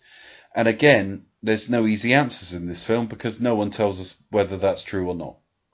But it's Alfred's perspective. We hear it from Falcone. Falcone like alludes to the idea. Yeah, because before this, Bruce goes to see Falcone, and Falcone's kind of blaming other people.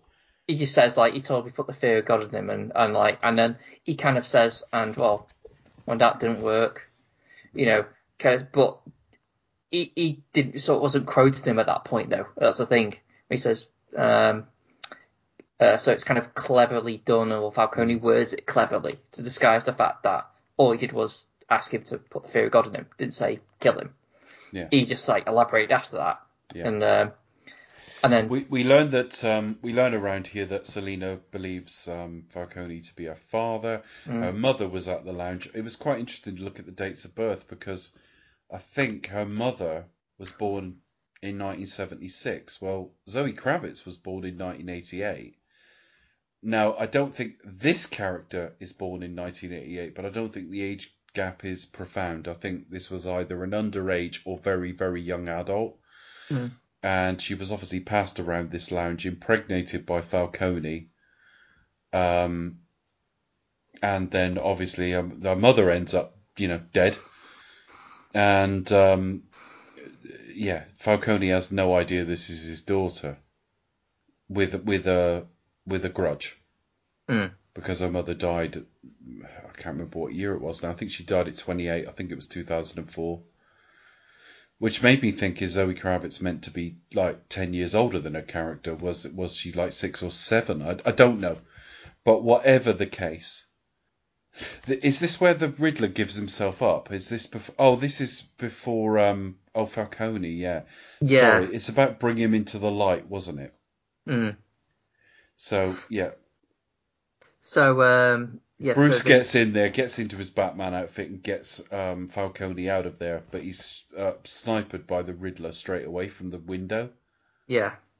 So they're about to nail Falcone, and which again now you might be able to answer, because this is one thing I've seen it twice, and I might have missed something. Yeah. So is the point? What's the point in the Riddler sniping Falcone at that point? Because he said, I couldn't do it without you, but it's like you could have sniped him at any time. Logically, he could have, but there is a degree of theatre about it all. Yeah. I mean, he's done it. He's done one out the night after a debate. Well, I don't know. I mean, that is a fair point. I think there's a degree of he thinks him and Batman are working together. He could have sniped him any time, and that's a fair point. But it depends. It has to be this way, kind of thing. It's like because of the whole cycle. Well, part of me was wondering because they thought the Penguin had done it to start with because he had his gun out. No, you're right. You're right to point that out, but I think he wanted Batman to get him out of there and kill him. Whether he's shutting himself away, I don't know. Because I mean, apart from the, it's actually his apartment as well. It is his apartment, yeah. So we don't know how much he goes outside, but obviously he went to the funeral earlier, so I don't really know. It's at this point he gives himself up. He turns out to be an accountant, Edward Nashton now. Nashton and Nigma have both been used in the comic books. I don't know if Nigma this is where my knowledge does fall down. I don't know if he sort of gave himself the name Nigma afterwards, or whether it depends what version you read. But yeah, he gives himself up, very sort of Jack Reacher style, sat in a diner. And then he's taken to Arkham Asylum, or Arkham State Hospital it is technically, but yeah, it's known that. Yeah, and he basically wants the Batman to come and see him. He honestly believes Batman is working with him. Batman believes that he knows he's Bruce Wayne, but he doesn't. And it turns out that something else is afoot and we don't know what it is. And I think the point I want to make is Bruce is not totally in control of himself at this point. He's banging on the glass and screaming, "What did you do?" He doesn't know. He goes back to the apartment. He works out that what he's been killing everyone with is like this carpet thing. And I do recognise that because I was brought up by like a carpet fitter. I recognise that tool. And he rips up a carpet, and it's basically a map of Arkham with all the sites where he's just basically going to bomb all the sort of dams and let all the water in. And then as done that, they're basically car bombs, and then it happens. So he's found out, but he's found out in time. In the meantime, this Bella Real has been elected mayor, and basically Gotham is now flooded. And I think the only couple of things I really want to say, and we can talk about all the detail you want, but there's only two things that really stand out from now on. Firstly, earlier in the film when he's beating people down and they say, "Who are you?" which we've had in a lot of Batman films, and the answer is normally, "I'm Batman." Here it's "I am vengeance." And it turns out the Riddler has been sort of on a very sort of dark website with about 500 followers of absolute fanatics who will sort of carry on his work once he's incarcerated. They're not mentally stable to start with, but he's brainwashed them a little bit as well. Yeah. So they dress up a bit like him and go out with various different guns and everything else to carry on his amazing work in their mind. And one of them says to Bruce, "I am vengeance." Or he doesn't say it to Bruce, he says it to Gordon when he's unmasked. He says, "I am vengeance." And Bruce looks at him as Batman and just looks at him. And that's where I'm getting that it mirrors the theme of escalation from the Nolan films, but not in the same way. Yeah. It is the idea that there's always been this theme in Batman, that Batman's existence, is it actually making anything better, or is it drawing out more crazies? And that is addressed in this film, but it's also the fact that I read it as this is where he learns he has to be more than just vengeance, and it's no it's no coincidence in my mind that it goes straight from there to him down in the floods within what is supposed to be Madison Square Garden, helping people. It's like, I can't just be this guy that comes out of the shadows, kicks the shit out of people and disappears. I have to be that beacon of hope as well. Otherwise, I'm these guys, you know? That's the way I've read it. Yeah, it's probably the correct one, as you say, because this is this takes that sort of concept of escalation as Nolan, in terms of like just the whole atmosphere, the whole environment. But Nolan's escalation was chaos. This one's a bit more like direct, like, oh no, I am directly influencing people. It's like, shit. Nolan's escalation was chaos as well. This is not chaos in the same way. This is people who taking the wrong lessons, or they're you, but they've totally they've interpreted things very different from you. I mean, you could argue whether like it was truly him anyway. They've just latched on to something they were going to do anyway. It's the same thing with any of these crazy. But anyway, so it kind of, we're basically at the point where it's wrapping up.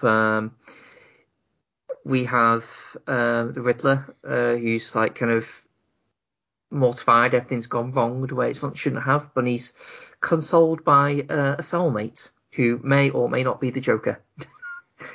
Well, it's Barry Kagan from the Eternals, and it is the Joker. Yeah.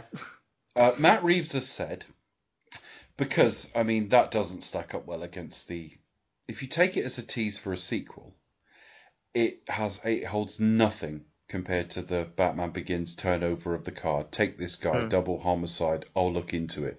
It's got nothing on that, but Reeves said that wasn't the point. The point was not to tease that he's definitely in a sequel, although he probably will be. You've contracted actor and conceived the character.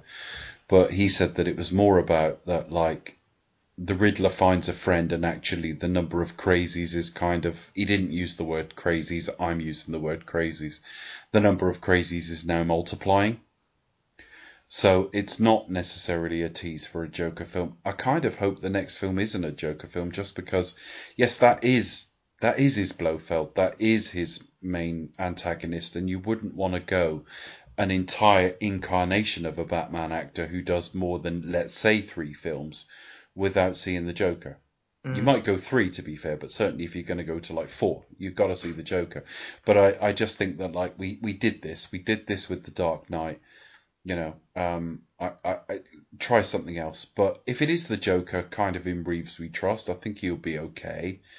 But where does it go from there? It is a bit Lord of the Rings with the several endings. You've got that ending of him looking up and covered in mud, very grimy, but comforting someone who's injured as they're about to be, strapped in, like possible spinal injury or something. And he's learning that he's got to be a bit more. And it's not the Nolan style epiphany where he's suddenly going to be fully formed, but it's like a step on the way, I think. He sees off Selina. Selina wants him to leave with her. She'll be back, of course. But no, he's wedded to Gotham. He kind of like do that sort of thing where, Batman says goodbye to Paul Walker, kind of thing. Yeah. Yours. Yeah. And that's it, really. It's him riding on the bike. He's wedded to Gotham, and he has at least more idea of his future. His relationship with Alfred is warmer. And there are just hints that there are others out there that could give Batman trouble. That's it, really. That's the end of the film. I'll just quickly go with my final thoughts. I don't really want to say very much. I think that the main thing is the universe they've created, and I think my biggest difficulty in years to come will be if someone asks me to rank these, I don't know how to divorce world from film, because this is the Batman world I always wanted. So, like, you've finally given me my massive hit of methadone, or even possibly heroin. You've given me exactly what I wanted. Some of it I didn't know I wanted. When I first saw the picture of his cowl, I thought that doesn't look quite right. In live action, it works and it's logical. That car, I thought, this looks like something out of Death Proof, but when it came out, it's like, that's logical and I like it. And then I'd see the odd panel and story beat, and I thought, that's The Long Halloween. That is my favourite Batman. I've referenced it an obscene amount through our Batman series. Part of that is I haven't read as much Batman as I should have, to be fair. I've probably read 24 stories in my life, but that's like my favourite. And that'll be the difficulty. How do I reconcile that to The Dark Knight, which was already a bit clean compared to Batman Begins, which had the Narrows and the rain and everything, where it's probably less comic book accurate. It's corrupt, but it's clean.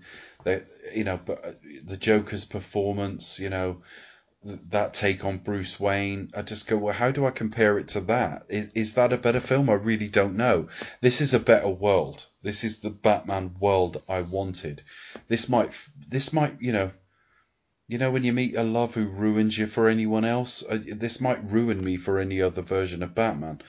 Not ready to say this is the best film yet, but I genuinely, wholeheartedly loved it. And without wanting to cross-promote my stuff, I will. If you go to setthetape.com, you'll read my written review of it, where I'm not saying it's a great review or anything, but it is entirely representative of what I think.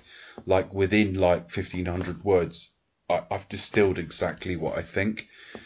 I don't know where it ranks, but it's really good, and I didn't really have that much problem with the time either. But that's it from me. Yeah, all of the above, really. I totally agree with you and Chris, definitely. Yeah, so I'll say I won't repeat myself as I talk about the film's length, but I think if I have any sort of I'm kind of wrestling with the idea of, while I do like the aesthetic of this universe. Going forward, I kind of almost feel, and I'm not sure if it's fair, because I'm still wrestling with it in my head, whether the whole dark, gruff, serious sort of take on Batman is a bit played out at the moment. While I agree this is probably the better of the interpretation, but in terms of universe and world building, but I don't know. It's just one of the general feet. It might be just a bit played out with comic book and superheroes and Batman in general. It just feels like a bit too much, possibly. That being said, I do wonder where we're going to go from here, because again, this is is this part of DCU? Is this going to be alternate timeline? It all gets very confusing, but we'll see. I do think if we're going to do Joker, I think it might be a bit better if it was he's just a secondary character just in the film, just kind of as a kind of how Penguin is in here. He's kind of he's there, but he isn't the main focus. You could easily do that. You could have that. Go full on and put him in. Have an Arkham Asylum film. Yeah, or do something like that where you have you can have the whole Rose Gallery there, and you can be quite interesting then. But anyway, yeah. So whatever happens, I'll be here for it. But I guess we'll see. But yeah, right. Anyway, this was kind of a last minute decision to record this, and I know, Becca, we did agree we weren't going to do any fun facts tonight, so let's go on straight onto social media and what we're doing next. So you can find me at the Pasty Kid 1976 on Twitter, and you can find me at Symmetronics, and you can find all the episodes on Podbean. I have to remind myself to say that, but you can find a link at symmetronics.co.uk, as always. You can find us on Twitter and Facebook, across social media. Do expect us to talk. We are on Twitter, YouTube, Apple Podcasts, Podbean, Podbay, Stitcher, wherever you like to find us. But wherever you do listen to us, make sure you kindly give us a 5-star review and a rating. It helps us to rank higher and attract more listeners. I will try to tack some Bat facts onto next week's show. I do apologise, I was in a rush this evening and have no Bat facts for you, but I'll try to tack some on at the end of next week's show. But more importantly, Becca, what's next? finally, The Expected Talk will return with a deep dive into the Bourne identity.